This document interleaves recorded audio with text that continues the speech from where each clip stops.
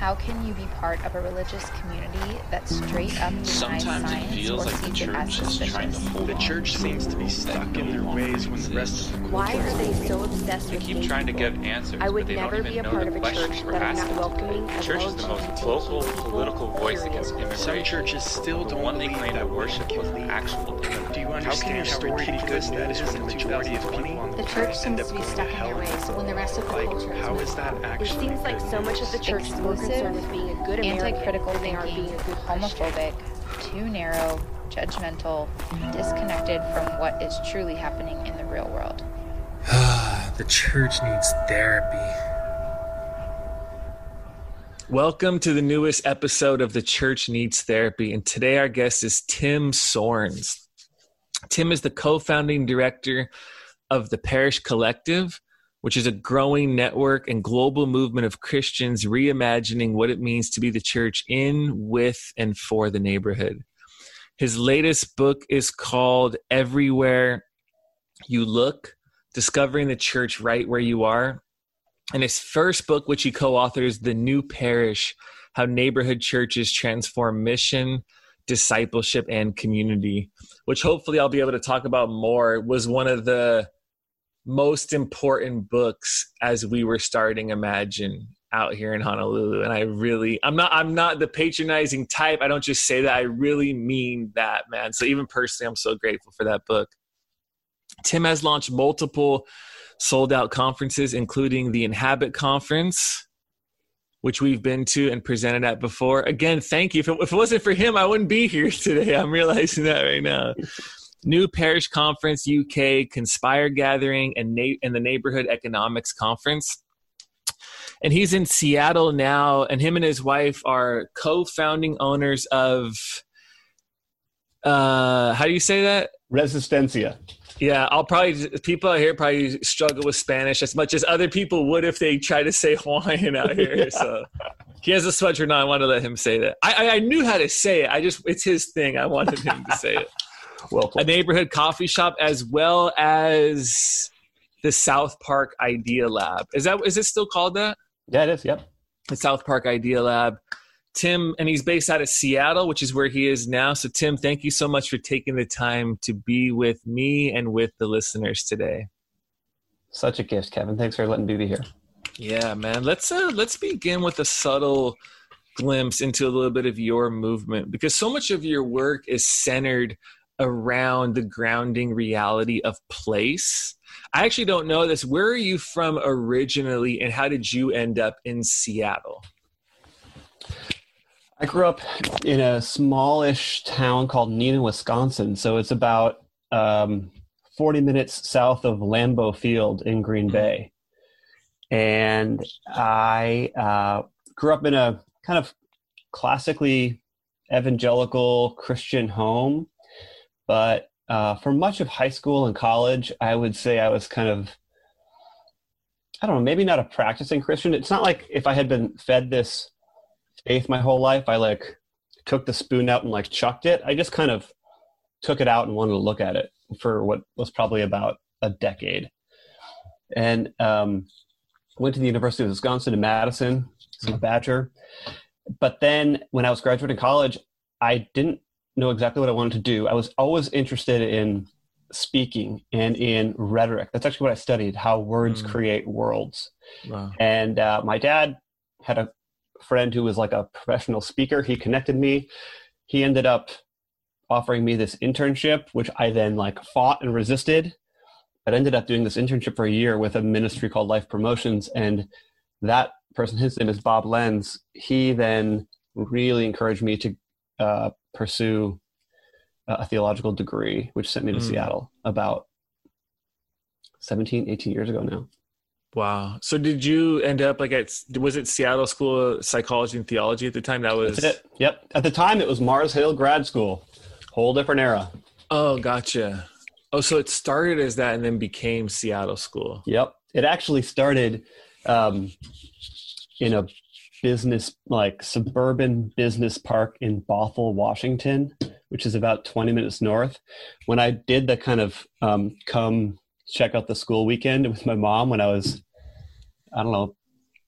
23 or so, we thought we had the wrong place. We're like, this can't be it, because the website was gorgeous. They were talking about text, soul, and culture and post-modernity. We're like, I think there's a Kinko's next door. This can't be right.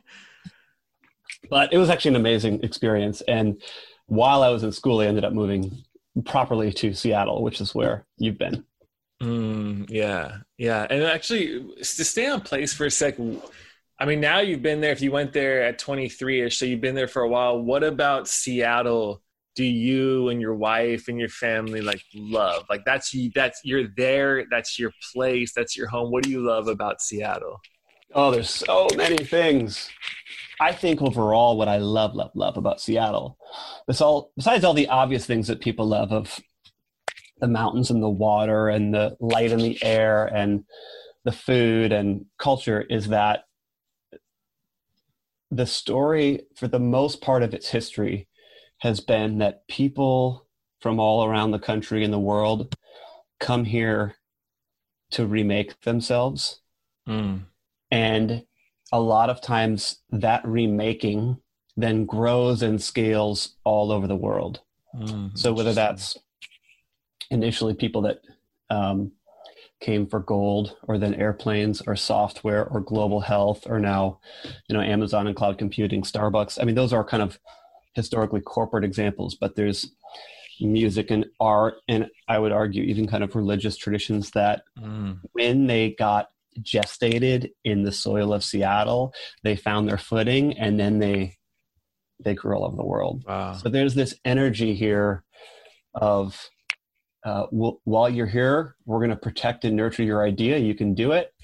And then don't think small, keep going bigger and bigger and bigger. Yeah, it's so good.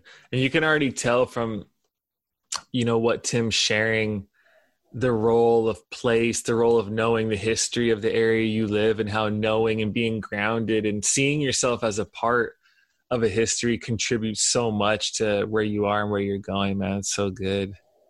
You're like already focused on so much of your writing, and your life is grounded in the central idea that place matters.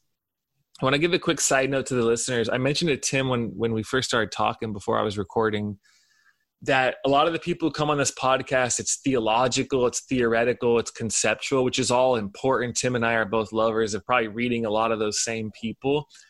And when I look at somebody like Tim and the work that he does, I'm like, Tim's life and work is the concrete translation of all of that into everyday love for our community. I remember early on in the life of Imagine, like a young college student looked at this whole bookshelf that I had. It was already in the house. There was a whole wall of a bookshelf, which was perfect, because it's like such a hard thing when you have smaller places to figure out what to do. I have a closet right now that's like a bookshelf. It's sad. I'm sad. I can't see them all. But he looked at it all, and I think in his young sort of like knowledge, puffs up, but this builds up, kind of a thing. He was like, what's the point of having all that? He kind of looked at it all, and it wasn't antagonistic. I think he was like, what's the point of reading this book about race and economics? What's the point of reading this other book? And without really thinking, I said, all of that helps me love people better where I am. If I have this further analytical lens, it helps me get into those cracks and have the vision to ask, what does love look like here? And I say that because I think so many of the authors and people that so many Christians love, Tim's work is, and all of that is for the sake of grounding this incarnationally into a loving, healing, restorative, inspiring, creative presence for our neighbor. And that's what he does so well. A lot of times it's the less sexy actual doing of the thing, but it's where all of that learning is supposed to point. So that's my little side note. Back to the question. So off the top, for people listening in, what do you mean when you talk about the importance of place, and why has that resonated with you and become such a foundational part of your life and your work? Well, first of all, Kevin, I just so appreciate those kind words. For me, the reason that place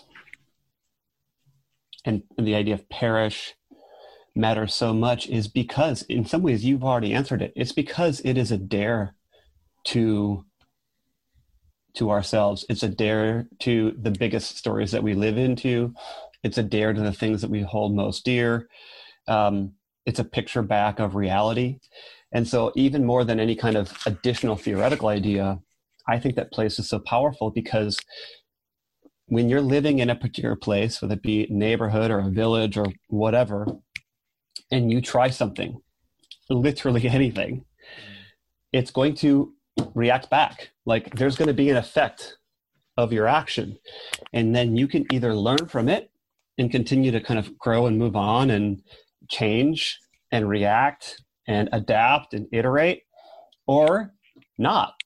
But if you don't, it's going to keep talking back, right?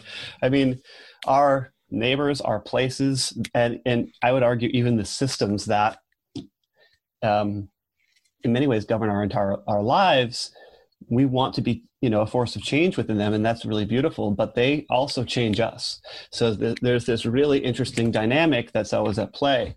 And that's why I think for so many, I agree with you. I love all the kind of theoretical and theological and political and economic work that's being done right now. I'm so grateful for it. But when you try and put it into practice, you learn things that you could obviously never learn outside of books, as important as they are. And it's also a very different thing to see place or parish as kind of an ecosystem or kind of playground for communities to try and learn and adapt. And as you so beautifully said, like literally just try and figure out how to love one another and love our neighbors. That I think is one of the primary calls of the day. How in the world do we do this? And if we have the courage to try, we can keep going. And that's why, I mean, I literally can't fathom how we're going to be able to recreate anything outside of our places. Yeah, that's so good. And specifically for place, then we talk about church in place. I want to start with this zoomed out view and sort of zoom in as we go along. I stole this from somebody who wrote this. I'm trusting their words, but they said, they're talking about you. They say his big vision. This is what they said: that the church will shift its focus from organizing and gathering in Sunday worship programs and events to becoming a global network of small teams working in their own neighborhoods to discern God's dream and help make it happen. One, is that accurate? And two, let's begin right there. If that is your big vision, for people who may not be familiar with that, what is that transition from what you describe as the events and the programs of Sunday into these small teams working for change? Well, of course, I'm super curious as to who told you that. I've got a guess, but that is very accurate. And I would absolutely stand by that. I think more than ever, we can get into this perhaps a bit later, but I love the title of Church Needs Therapy podcast. I think that the church largely, if the church kind of collectively, or say a congregation kind of walked into a therapist's office, I think if they were really honest, we would say, I just don't know who I am anymore. And because of that, I don't know what I'm supposed to do. Can you help me? I mean, I think that would be the fundamental question. I mean, I think it'd probably take a few sessions to get there. Yeah. But I think that's a massive question that the church, both capital C and then lots of smaller case C's, are asking right now. What in the world is the point of it all? And ironically enough, to get to the point of it, we can't keep asking church questions. So that's kind of the critique potentially of some of the programs and stuff that we do. Not that it's bad, it's that it's not big enough. It's not going to get us to where we need to go. It's kind of like, again, using the therapy analogy, hey, can you help me be happy? Well, not if you keep asking that question, no, I can't. It doesn't work that way. I can teach you to be grateful. I can teach you to be honest. I can teach you to interrogate some of your past trauma, but no, stop it right now. I can't teach you to be happy. I think that's the same with a lot of our contemporary anxiety around church growth, church survival, fixing the church. I just think we're asking completely understandable questions. Yeah. But the way that we go about answering them very rarely gets us to where we need to go. And that's because if you zoom out a little bit, it's just too small. Like, start asking the God questions and have the courage to see how that could play out in a real place. Well, now you're on a journey that can take a lifetime. Now you're up against incredible challenges that are going to require everything of you. But if it's just, how do we save the church, or how do we make the church better, or how do we, make the church more hip or cool or whatever, it's understandable, I think. Yeah. But I don't think those questions get us to where we need to go. It's understandable if the goal is institutional self-preservation. Yeah. You know what I'm saying? It's there's so many times over the past decade or so when I can see, and obviously you can critique some of the ways people are thinking without negating their faithfulness. That's one of the things I know. I'm like, I will critique, people know I'll speak the truth, but like anybody who commits to love, anybody who commits to lead, I'm like, that's so hard, and I get it. I know what that costs. Yep, absolutely. But I'm like, the questions are always, for the future of the church, can be so pragmatic of like, what do we do? How do we change some of like the external structure to make it work better? I'm like, there's a deeper question of who we are and what we're doing that might require like going to it's easier to get new outfits and get a haircut than it is to go to therapy and be like, why is this not working? Because now there's deeper interrogation going on. So sometimes I'm like, the questions aren't bad, they're just not going deep enough. You know what I mean? And I'm like, it just doesn't get us to where I know deep down you want to go and you want to lead people there. There's some different questions there.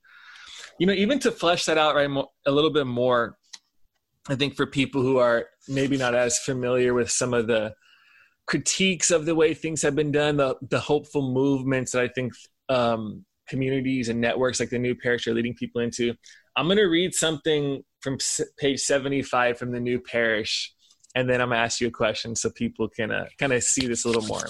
Fun. It's from Tim's book, The New Parish. He writes, "It's Sunday morning. You're up and getting dressed while trying to get your kids ready. After stuffing a little breakfast into them, you pile into the car and make a 16-minute drive. The family knows this is how it goes. You're a little bit late, but frankly, that's just part of the routine. After finding a parking spot in the overflow lot, you make the trek to your church's building.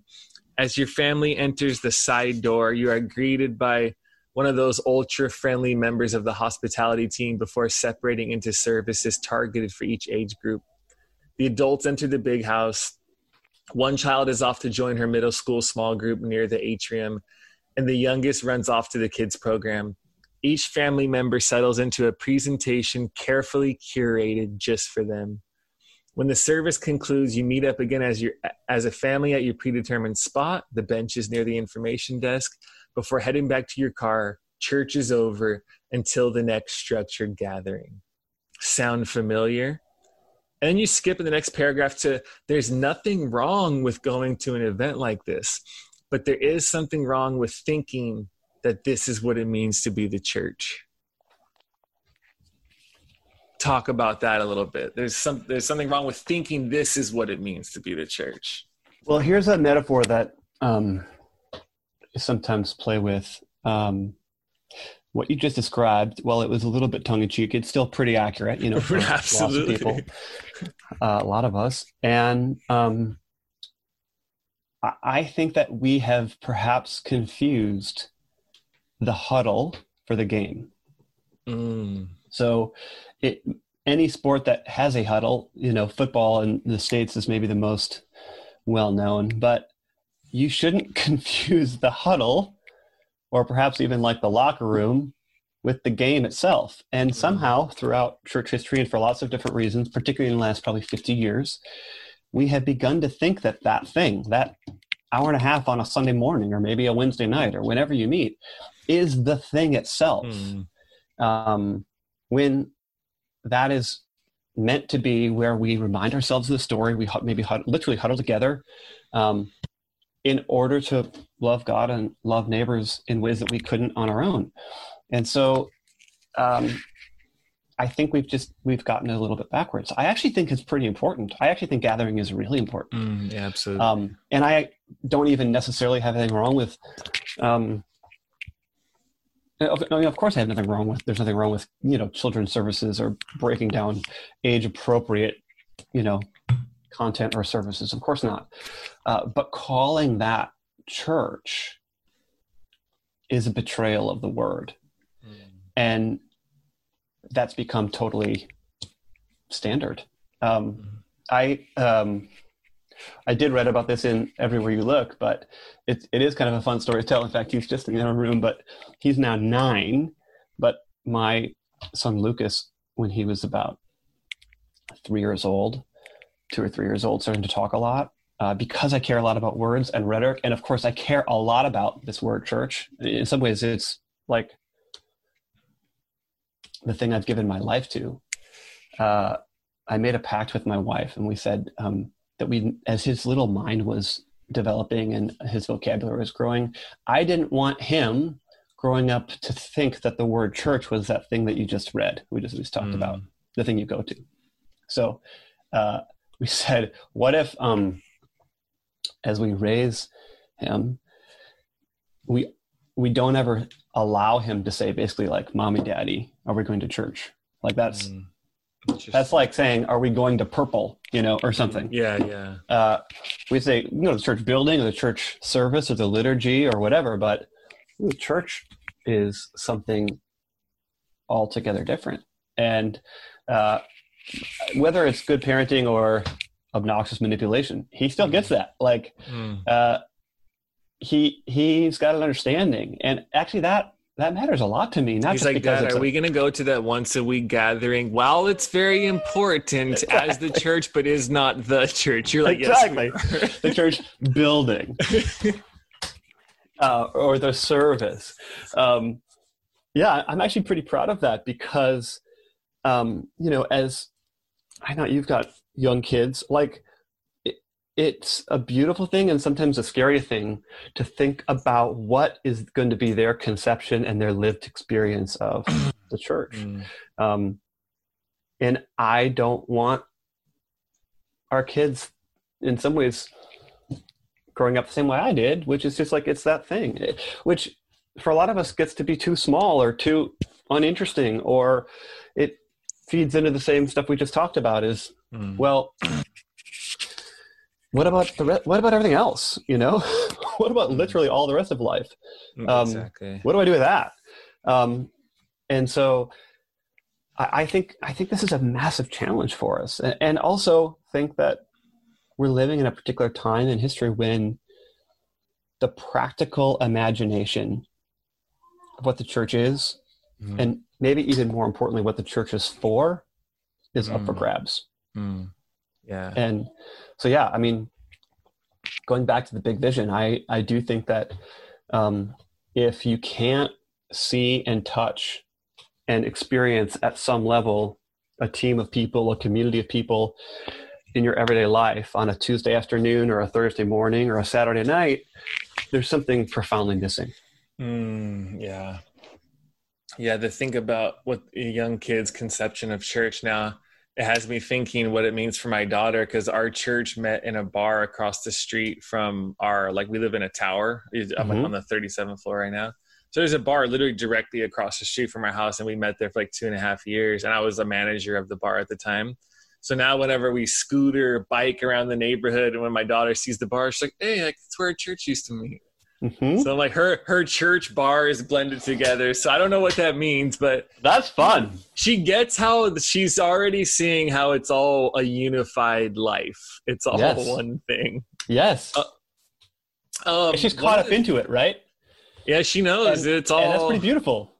I feel like in she knows like where we live is like, oh, our church used to meet here. Now we moved, obviously before COVID, it was just like a block and a half up the street. It's like, well, this was church and that's church, and people come to our house. I think there's that, like, this is a whole, and we live in the community. So I think that place and all of that kind of blending together, and, mommy and daddy's friends and relationships are friends, but they're a part of what we do here. So that is pretty cool, actually, now that I think about it.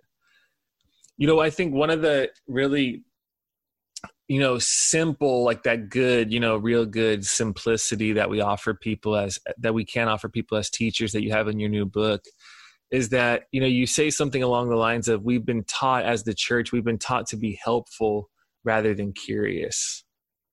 And while there's nothing wrong with being helpful, if our primary orientation is always to help as opposed to a curiosity, then that can tend to get us in trouble. So when we think about place and being, what is the church not on Sunday morning, but on a Tuesday afternoon, on a Thursday morning, and what it means to pay attention, like you love to say, which is so good, paying attention to what the Spirit is doing in the neighborhood.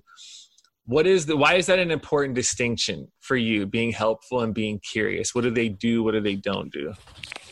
Well, I should tell you that the person who told me that is an amazing man named Peter Block that some of the listeners may have read or heard of before. He's kind of a community development guru in many ways. And I think that particularly people who are perhaps raised in the church, particularly lots and lots of Christians, I'm going to go further and say particularly men and particularly white men have been taught that we are helpful. And there's something beautiful about that, but we have the agency to save, or we have the agency to help. And that's not untrue, but if that becomes the primary posture that you live your life, juxtaposed with curiosity, you can see how you're being set up for all kinds of problems. And so if we shift and say, how do we kind of maintain a ruthless curiosity about people, and of course ourselves too, that sets up a whole different journey. It's a whole different path. And I think from the curiosity, yes, we learn how we can contribute. It's not that we shouldn't be helpful, but there are all kinds of ways that without intending to, we do all kinds of harm by trying to step in with our help. We have so many blind spots, and then we set up so many systems that perpetuate harm, oftentimes, again, not out of some malicious intent, but as some of the titles have been written about, which are excellent, we can hurt through our helping, or we can find ourselves in kind of a toxic form of charity. And so one way to break that cycle is to take a step back and kind of interrogate. What's the first question? Am I curious? Should I ask another question? Or do I think I have the answer? Again, it's not that there's not room for answers, but a fundamental posture of curiosity, I think, is one of the things that we all need the most right now. And especially if you track it back, especially men, especially white men. That's so good. I just think it's so powerful. Yeah. I think the reality of causing harm when we're trying to help, that's what an overbearing mother does. Everything they're saying is because they care. But as that care within is born and externalized through form, through whatever practices, you're like, Mom, I get it, but that is no longer helping, but perhaps if there was the curiosity, then they would know, the best way to love is to not say that same thing when I got a new promotion or whatever. Because I always say, preaching, no matter what, it always comes back to the mom or the dad. We're still working through that. There was I remember there's this surf break right near my house called Kewalos, and you have to walk out on a jetty and jump off basically into the water. And years ago, there's this young local kid, you have to kind of climb up a little wall almost to get back up after. And this little kid was coming up, and there was some older haole, which out here essentially means white guy. And he was trying to help, and he grabbed the kid board, and the kid's probably done this a million times. She doesn't need help, in that moment. But the guy grabbed the board and aggressively put it on the ground. It's made of glass, obviously. And I'm it looked to the point where it probably cracked a little. And I was just the intention is there. I get it. You want to be helpful, but in the end, you ended up causing harm because without the curiosity and knowing what's actually happening, you don't know how best to serve and to help.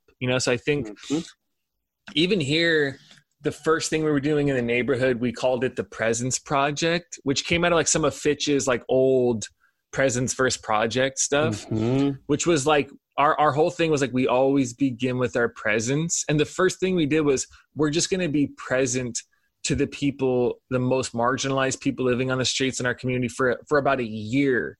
And only after that, we will have a sense of how can we actually serve them. And then a year later, we get some partnerships with the shelter, like the art thing, like we have like an art thing going on there. But before that, we wouldn't have known what these kids needed without that kind of listening. Yes. And also I want to add something to that. When I just finished the manuscript actually a while ago for my first books, I'm doing like book proposal stuff and all that. Right. So it's exciting, fun times. And one of the chapters is called Feeling Shitty. And it's essentially saying only people who are really free can allow themselves to feel shitty. So I essentially say, like, sometimes you might wake up on a Monday morning and for whatever the reason, especially as a pastor, you just feel shitty. Totally. You know, like it's just this sort of unidentifiable swirl. But if you interrogate it, there's probably some other things happening. Oftentimes we're frustrated because we thought this project would be further than where it was, right? We think our name should be further than where it is or whatever. And the reason why I come back to the helping part and, you know, white males and agency and helping, it's not only can misinformed help end up hurting people, but what I write right there is, I think sometimes when we feel shitty, as a way of not feeling it, we achieve and perform our way out of it. So it's like, when I'm feeling this, all of a sudden I have a great idea for the next project and how to fix that. And I'm like, even if that idea is good, the actual impulse of it was for you to do more to convince yourself you're actually not shitty and you are doing enough. And I'm like, how many projects, it's really crazy to think how many projects from pastors actually were born out of the insecure ego that were trying to prove to themselves that they're actually doing enough too. So I think the curiosity is not just, it gives us the vision to serve and love better, but it's also, I always have this suspicion. I'm like, I get concerned when it looks like churches sometimes do stuff just to do stuff. Like, we're supposed to be doing this on Thanksgiving, so let's put this much money into this thing. Because if not, what do we have to sit with this, you know, not do whatever those things are that come up when we're not doing. So the curiosity, I think, opens up the potential of that within us too, and how we can be motivated just by, like, it's for others, but it's actually, if you really get down to it, it was you, and you felt helpless, or you felt you needed to do something in order to be recognized. And I always have that lens up for myself as well. Yes. You know, as a leader, when you have those feelings. Totally. I'm so grateful for this story, what you're saying, Kevin, because sometimes it can be easy to hear a word like curiosity and be like, oh, that's cute. Oh yeah, like kids are curious, or Curious George, or as though it doesn't take enormous amounts of gritty courage to truly be curious. I mean, it's not a cute little thing. It's hard as hell sometimes. And yet, so for that reason, so important. I really appreciate that. Yeah, that's just something I recognized early on when I tell that story. I'm like, on that Monday morning, as I'm sitting with this, like, sort of uncomfortable emotion that causes some discomfort, I'm like, all of a sudden, unconsciously, this massive idea just unfolds. And I stop myself. I'm like, what's happening right now? You know? And that's the curiosity. I'm like, oh, that great idea that I thought was the future of Imagine, that was actually just my own insecure ego that didn't want to feel whatever it was that it was sitting in the moment, you know? Yeah. Very perceptive. Let me see right here. I definitely have some more questions. This is so good, by the way, man. I'm so grateful that you're on. In paying attention, you know, that phrase, that idea, you know, paying attention to the spirit in your neighborhood, you talk about the importance of listening to the narrative of place and of your place. What does that mean, and why would being more grounded and aware of the narrative, the story of where you are, help empower the church to live for the neighborhood and for the community there? Well, I think that one of the most, as you said, powerful things that we can do as faith communities is to begin to learn more and more and more, frankly, as much as we possibly can, about, just as you said, the story of our place. And I think the reason for that is kind of the classic historical answer would be that, history is a precursor to the future, right? Mm-hmm. And if you don't learn history, you're doomed to repeat it. I think that's absolutely true. What gets really interesting is for faith communities, I think that when we begin to intertwine or intersect God's story of God making everything new, and even our personal stories, who we are and why we are the way we are, it's often kind of forgotten that the place itself has a story and a history, both past and present, and certainly will have one in the future. And so the more that we know about that particular place, it's like kind of ancient history as it relates to kind of its ecological story, its political story, its economic story, the traumas that may still literally, I kind of think, are probably at some level kind of in the soil. If we don't know them, then it's a whole lot harder to find our place in that story as citizens, as inhabitants in that place. And I think it's even more difficult to begin to imagine if God wants to restore and renew everything, every person, every system, every plot of ground, the earth itself, then if we don't know what we're working with, if we think that it's just a clean slate, we're going to get fooled over and over and over again and make all kinds of mistakes that we didn't need to make. I also think that while we're talking about stories and the stories of places, I don't think it's particularly neutral. I think that there are all kinds of forces undergirded by stories that are competing. And, one story might be, that this is a neglected neighborhood and we use it for whatever we want. Not for the inhabitants here, but I mean, this is why, city dumps end up in poor neighborhoods, or this is why land gets used horribly, or this is why we don't invest in this place. And so here in my neighborhood, those are true in my neighborhood to some extent, but here's why we put this big highway right through the center of this neighborhood. These are really, really crucial, important realities. And if we want to join in God's renewing, restoring, liberating work, then we need to know what we're dealing with, not just in the actual present, but how it got to be this way.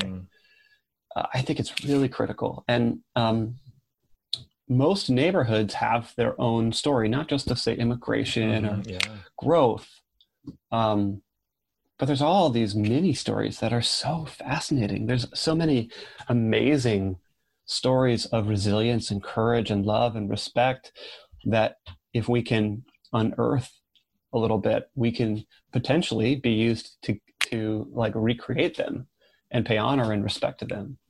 So yeah, I think beginning to understand our stories is really, really critical.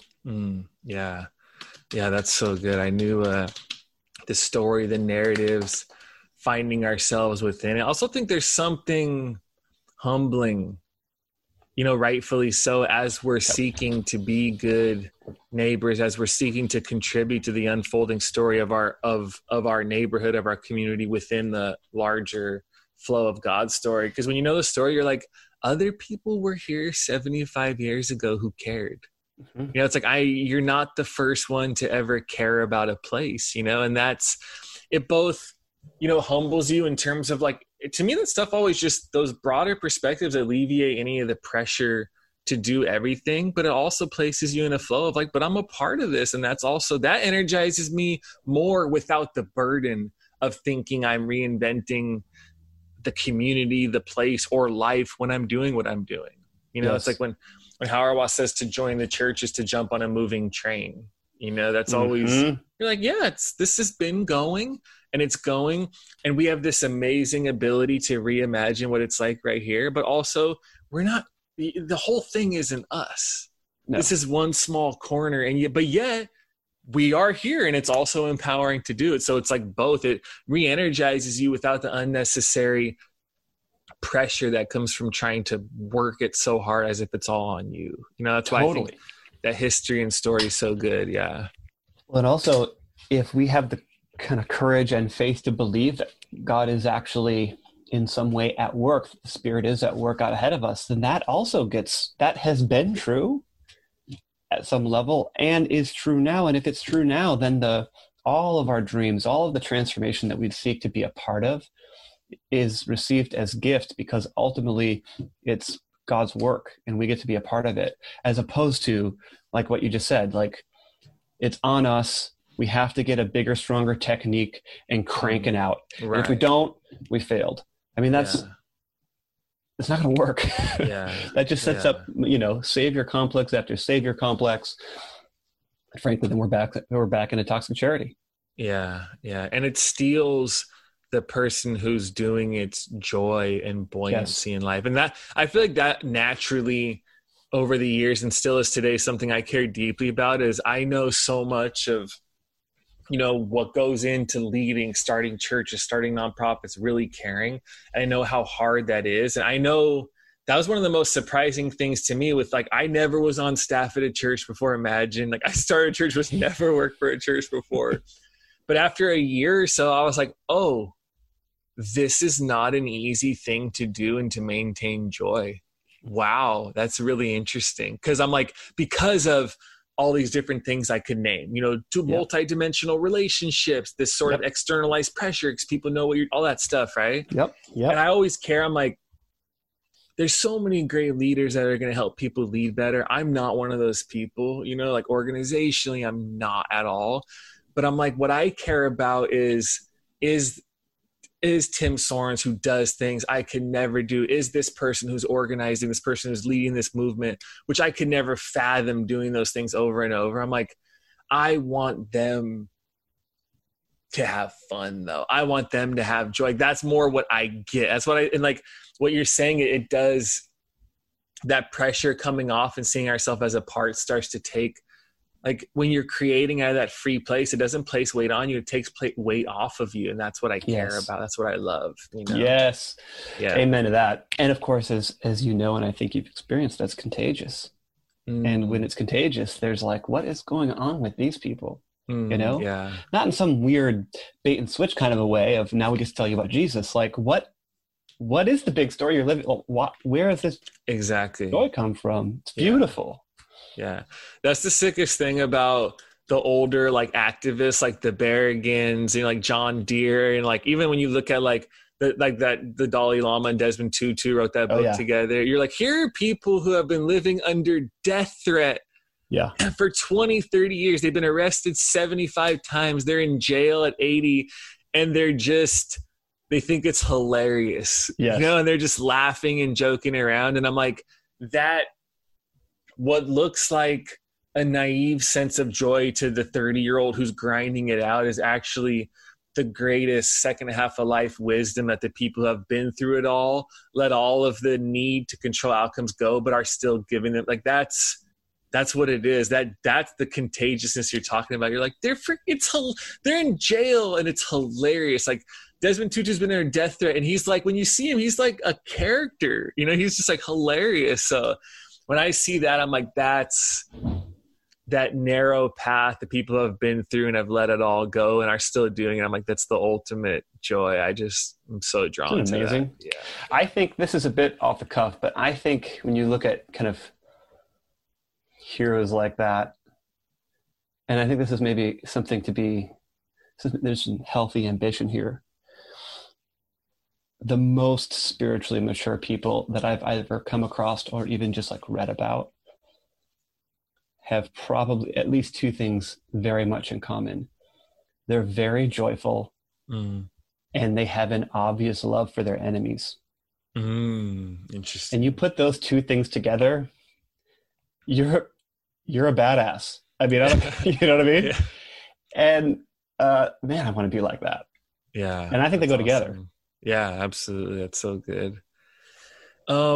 Because this podcast is The Church Needs Therapy, and sometimes in therapy, we have to ask hard questions. We have to, we are asked questions that, make the person in therapy uncomfortable because they're uncovering the things that are actually getting in the way. Mm-hmm. I want to tell you this story. And then when we talk about, a part of what we're saying is there's this movement from bigger box churches, disconnected from place, throwing events that are kind of not always grounded in the life of the neighborhood. And this sort of desire, this future, so much of the future of the church, which you guys are helping lead people into, is the move towards rootedness, place, caring for our community, being a part, being in, of, with, and for the community. So I want to tell you this story because I want the listeners to hear this, and I just want to hear your response to it in light of all that. Great. I'll leave out some names, for the sake of people. So there's a pastor, let's say in the past 5 to 7 years, who was doing a church that was very new parish place. You walk around the neighborhood with him, people know him, his family's there, he's in the place, and he's sort of doing that, like we're slowly rooting ourselves here in the neighborhood. And at the same time, the neighborhood's, growing. It's sort of becoming more and more of a hub for small businesses, a lot of the cultural elements you see in major metropolitan areas. So it's a growing and thus like gentrifying neighborhood too, right? It's exciting. It's confusing. People are being displaced. You have more and more people with money moving in, right? The whole kind of scene that is happening everywhere, right? And he's probably been there for, let's say, 3 to 4 years at that point. I'm sure his church had a small budget like we do. They don't have these massive resources, but the people, the place, the commitment, it's all there. So they were meeting in some theater or something. He tells me at Easter one year, like right before, he saw like the manager of the building, the theater he met in, walking with a guy. And he's like, the guy just looked out of place. And he's like, I was immediately like, what is that guy doing here? And he gets kind of suspicious. You fast forward the story, it was a big sort of name brand box church who was planning to start a campus or whatever in that neighborhood. And they wanted to use that building where he was in this theater. And it becomes this, they're offering a lot more money. My friend's like, I can't pay that, even though I've been here. And my friend eventually, but the manager of the building, the manager of the building in the theater is like, it's bottom line. If they're going to pay more, I'm going to let them in. Right. And then my friend goes to the people in charge, the leadership of the church. He goes to them. It becomes kind of ugly, but eventually they're like, well, if we can pay more, then we get this place. And there's a lot more to it than that, which makes it even like a little more painful and sad and tragic. That would piss most people off if they heard it. So what happens is this church with no connection to the neighborhood, no awareness of the history of the neighborhood, sees from the outside this is a growing, quote unquote, cool place. And they're going to come in, throw a big event once a week, have commuters come in from everywhere and drive in 20, 30 minutes because of the name brand, and then leave. And so in the end, my friend was left with no place to meet and basically like got kicked out of that place by a church that has a lot of money, a lot of resources, but no vision for the neighborhood, no plans to rule the neighborhood, but sees the neighborhood as like the ideal space to throw one of their next big things, right? So he gets kicked out and he has to scramble, which created a lot of problems for them. With everything we're talking about, how do you see that? What is your response to that in this like time that we're in? And the changes that you see.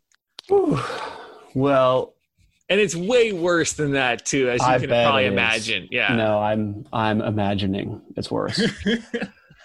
A few thoughts. One is the church coming from the outside probably thought that they were doing the right thing and kind of living into their vision because they had done it before and it had seemingly worked for them, kind of in quotes, before. But this goes back to the thing that I was saying kind of at the beginning, which is if you don't have the courage to try something and then see how it filters back to you, you're blind to what you're actually doing. You're literally not living in reality. And that, it seems like that was the case in this story. Mm. Another idea that's maybe a bit harsher is, I'm not a historian or by any means an expert in the history of colonization, but generally I think we could agree that the idea of colonization, you have some people from somewhere come to somewhere else, to the land, and then take it because they can. So I don't see how you can't read that story as colonizing in the name of Christ or in the name of the church, which I think for most of your viewers would be seen as tied to all sorts of evils that we're still suffering from and hopefully repenting from. And then a third idea would be simply this: the one from the outside, as it relates to their life in the neighborhood, never had the courage to be the church in the first place, whereas the friend that had been there a long time had. And the great hope would be that regardless of all of the kind of trauma and headaches around the space to meet, that their presence, their social capital in the neighborhood and from neighbors, whether they're part of the church or not, would in time, this is a desire I'm projecting, would in some ways say, we want you here. You've been a gift to us. We know that it's important for you all to meet. We're going to scramble too. It's a really interesting story that I know really happened. It's also, it repeats itself, maybe not to that much acuity, but I actually wrote about this in Everywhere You Look. Do you know Mark Scandrette? He's written some stuff. He lives in the Bay Area.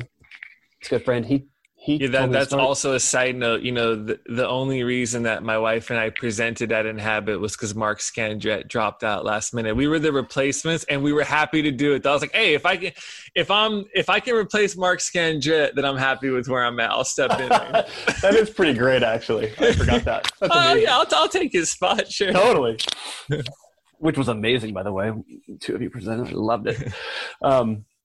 He talks about this happening. I think this happens in most cities of, probably more than 1 million people, but certainly on the coasts. I would imagine this happens in Honolulu, maybe a little bit less, but every single year you have a new class of church planting teams who come with oftentimes a handful of families and hundreds of thousands of dollars under the idea that they're going to start a new church, which is a beautiful dream. And it, like you've said so many times in this conversation, like that takes courage, like should be applauded.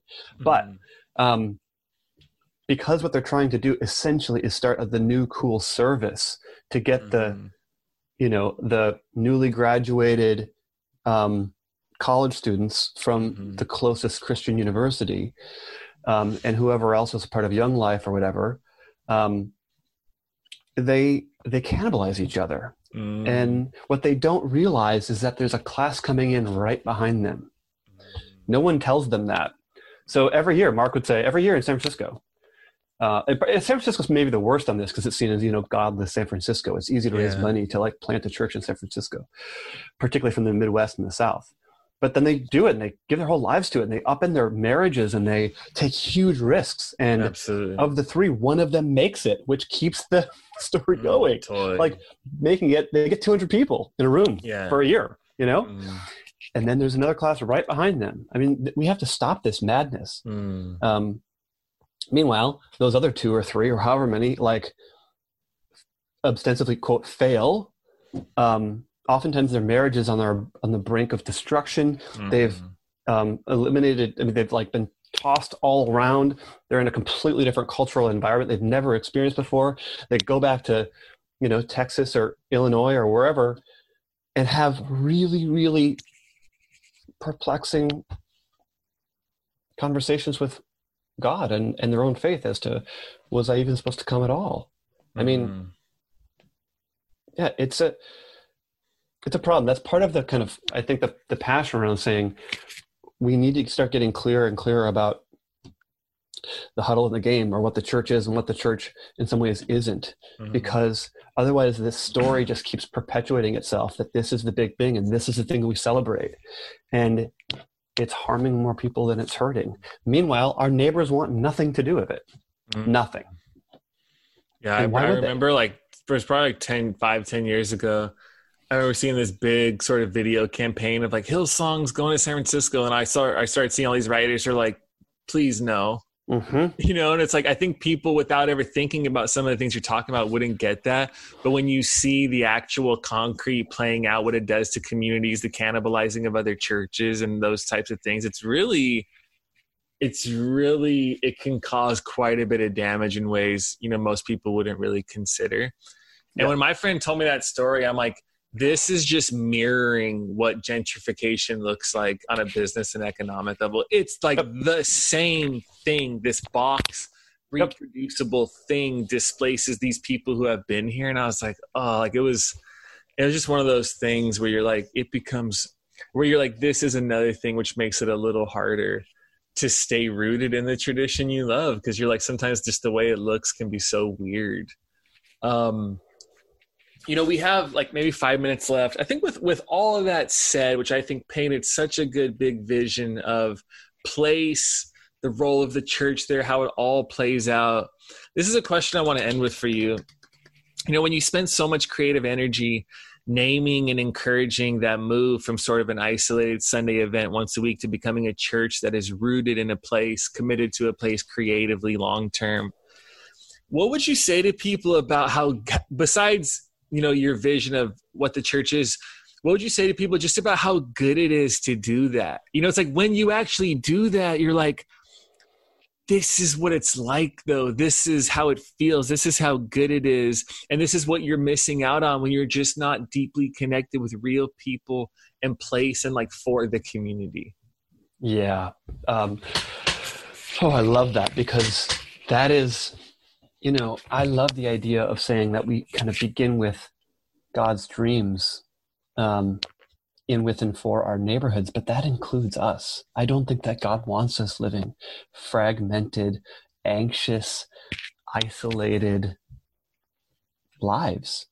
I think it's like when we think about what it could mean to both be the church and truly follow Jesus, I mean, it's just a better way to live when you are known and you know other people, right? It's a better way to live, to feel like you belong to something bigger than yourself. It's a better way to live, to get to see the gifts and the assets and the contributions of your neighbors and celebrate them over a long time and be their cheerleader. It's a better way to live.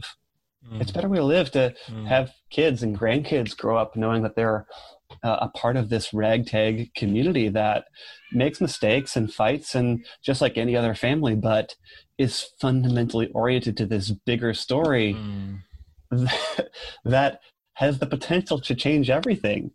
I mean, it's a better way to live, to know that like you're a part of this long tradition that has been loving enemies and pursuing joy and resisting evil and empire for millennia. And we get to do it here and now, not just in the abstract. And if we do this together, the potential that we have to be the connective tissue with all kinds of other hopeful movements, like localizing economies and the move to community policing and the changing of hospital systems and the actual rebuilding of our neighborhoods, like sidewalks and streets and buildings and transit. I mean, reimagining what democracy looks like right now. These are the big stories that we all get to live into. Obviously, fighting and becoming anti-racist people, but not just by reading some books or hashtagging, but the long slog of figuring out how to love different people that are right next door or down the block. I mean, this is honestly, I'm not in a particular place right now where I'm wrestling a lot with my faith, but even if I was, you'd have to make up something like the truly local church if you're going to have any hope for humanity. You have to have some kind of a team of people grounded in an actual place who are pursuing the common good and not just their own self-interest, or we're all screwed. Yeah, with every head bowed and every eye closed. Thank you for that. No, those are the moments when you get to be a part of that. Like I just, like leading, pastoring, doing what you do, when you just get to see so many hopeful things. Like I remember at the end of Daniel Berrigan's life, and they asked him, what brings you hope? It wasn't, reading this. He was like being a part of hopeful things. Mm. It's like, and I think at that point, my 5-year-old mind who was in the academy, like I didn't like that answer. Cause I'm like, no, it's the book. It's clicking the next thing conceptually or whatever.